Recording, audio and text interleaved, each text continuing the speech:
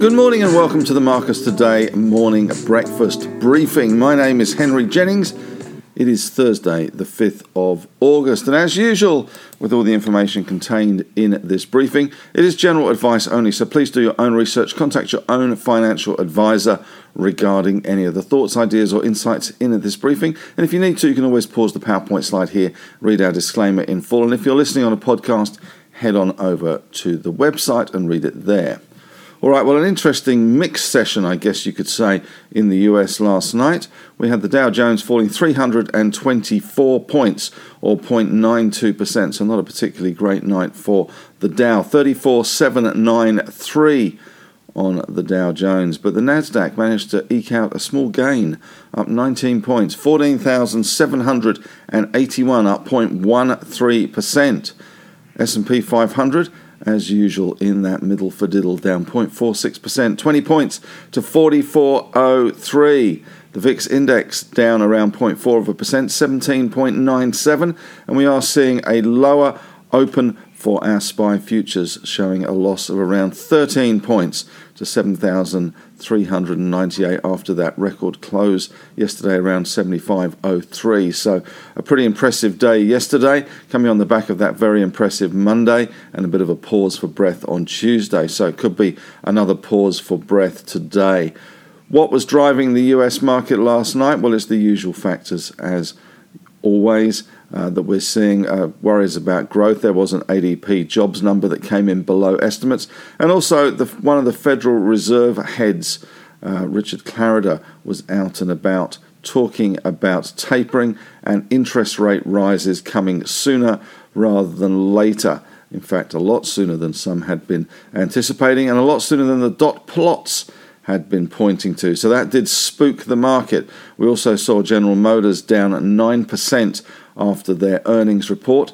It did miss, and more importantly, they did also focus on the last month's recall of the Chevy Bolt, which unfortunately had a nasty habit of bursting into flames while you were charging it. Well, at least two of them did, and the recall will cost them money. And GM also pointed to issues with the supply chain and price rises, pushing some people out of buying new cars. As far as commodities go, last night we saw a big fall in the oil price, down 2.8% for Brent, down $2.03 to 70.38, and WTI down at 3.5% nearly, $2.41, $2.41, 68.15. Gold had a bit of a pop up and then pop back down again. So closing up 40 cents, so nothing very exciting on the gold price. 18.14 spot 50, and the iron ore price still under a little bit of pressure, down around 0.5% or $1 to 183.15. Hasn't really stopped the iron ore miners at the moment in this country. We do have still some solid support for the iron ore miners, probably predicated on the bonanza of capital management initiatives, dividends, distributions, specials, buybacks, etc., that these guys, BHP and Fortescue, will be showering onto shareholders later this month. Aussie dollar 73.78. In other commodities last night, we saw copper down 1%, nickel up 0.8, aluminium down 0.8, zinc down 0.13, lead down 0.7, and tin down 0.2. BHP in US ADRs was down around 0.9%, and Rio down around 1%, so a little bit of early weakness there. You can see the S&P 500, bit of a swoon at one stage after those comments from Clarida, but it did pick itself up, although fell towards the end of the session, closing near its lows, down 20 points or 0.46%. As far as major stories go, the bipartisan infrastructure package working its way through the Senate. We might as well just have that on redial virtually on our slides in the morning. The US stocks slip on economic growth worries, and the CDC has issued a new 60-day moratorium on evictions. The FDA aiming to grant full approval to Pfizer vaccine by early September, and the Fed's Richard Clarida sees a 2023 rate increase and 2021 taper announcement. All eyes really now looking towards Jackson Hole, which is a central bankers gabfest at the end of August in Jackson Hole, Wyoming, I think it is. And they will maybe talk more about the taper there. If not, then we might get more from the Fed at the September FOMC meeting. The ADP report last night, this is a jobs report, showed private payrolls rose by 330,000 jobs last month. That was less than half of the 695 that had been anticipated. They're now suggesting that the spread of the Delta variant, and bear in mind there's lots more Greek letters to come, has pushed thresholds for herd immunity to well over 80% and potentially almost 90% as leaders clash over pace of progress. Emerging markets hardest hit by China crackdown, and the Eurozone final PMI shows fastest growth since 2006.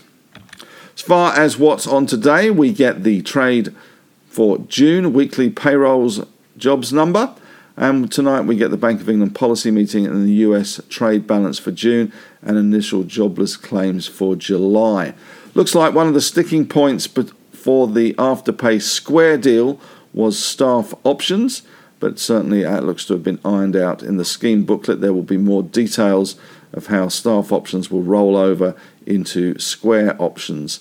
But there is some suggestion that the Westpac Afterpay link, which was promoting Afterpay as a more of a banking product, may need to be rethought on the Square deal if that does go through, which does look extremely likely, given that the break fee on both sides, if either side pulls out or gets a better offer, $385 million. There's some advisors that are going to get very rich on that one. CSL, Macquarie's trimmed its price target and outlook. That was out yesterday, but may have an effect today. And population growth forecasts are being wound back by a company called Gaps Maps, which looks at how population forecasts will affect the retail industry in terms of how much retail space is required and retail sales, suggesting that retail sales over the coming years may be in decline, given that population growth won't be anywhere near what we have seen as net immigration falls because of the COVID. So the Pan-European Stock 600 index up 0.6% last night, hit a record high, 468.22, and Robinhood has found its Maid Marian, and Maid Marian comes in the guise of Cathie Wood, who's been talking up Robinhood. It's now up more than 80% on its IPO price. It was up 50% last night. At one stage, it was up an awful lot more than that. It has a wild ride with the Reddit band of merry men joining Robin and his maid to push Little John and everybody else up the ladder. So a good night for Robinhood. Santos is working on a partial sale of 20% of Dorado to the Japanese. Mitsui and Mitsubishi in the frame there. Could have big implications for Carnarvon, which does own 20% of that project as well. Wesfarmers asked for more info on API, and the 10-year yields in the US had a little bit of a volatile session last night, up to 1.18%, still very low, and that horrible stagflation word has been bandied around, where you get inflation and stagnant growth. And certainly some of the economic data that we're seeing coming out of the US in recent times is pointing to some of that growth tailing off. So stagflation would not be an ideal scenario. Australian 10 years, 1.14. Germany is still minus 0.5%. And Tesla up 0.2% in US. Apple down 0.3%, not very much. We did see the Nasdaq doing quite well last night in contrast to the Dow. And General Motors, as I said earlier, fell 9%. A couple of their cars, their Chevy Bolts, burst into flames when charging, which is not an ideal situation, and they are now having a recall, which is costing them quite a bit of money to recall those Chevys. Question of the day today, a really simple question. Record highs at the moment, so where to from here? What's the next move in our market? Are we going to continue to push higher? Of course, reporting season is now upon us, or are we going to come back to earth with a thud at some stage, especially given the COVID cases in Sydney seem to be stable at a very unfortunately high level, and deaths seem to be affecting some of the population. We had a death yesterday of a man in his 20s, and also the spread to other parts of New South Wales seems to be occurring at the moment. That's it from me today. Have a great session, if you need to head on over to the Facebook discussion group. Love to have your thoughts, ideas or insights over there. It is a great group, 3,500 members helping members, and I have to say it's a very well behaved and lovely group. So if you are reticent about Facebook in any of its guises, don't worry too much. It is a pretty good group over there. So thanks very much for listening and have a great day.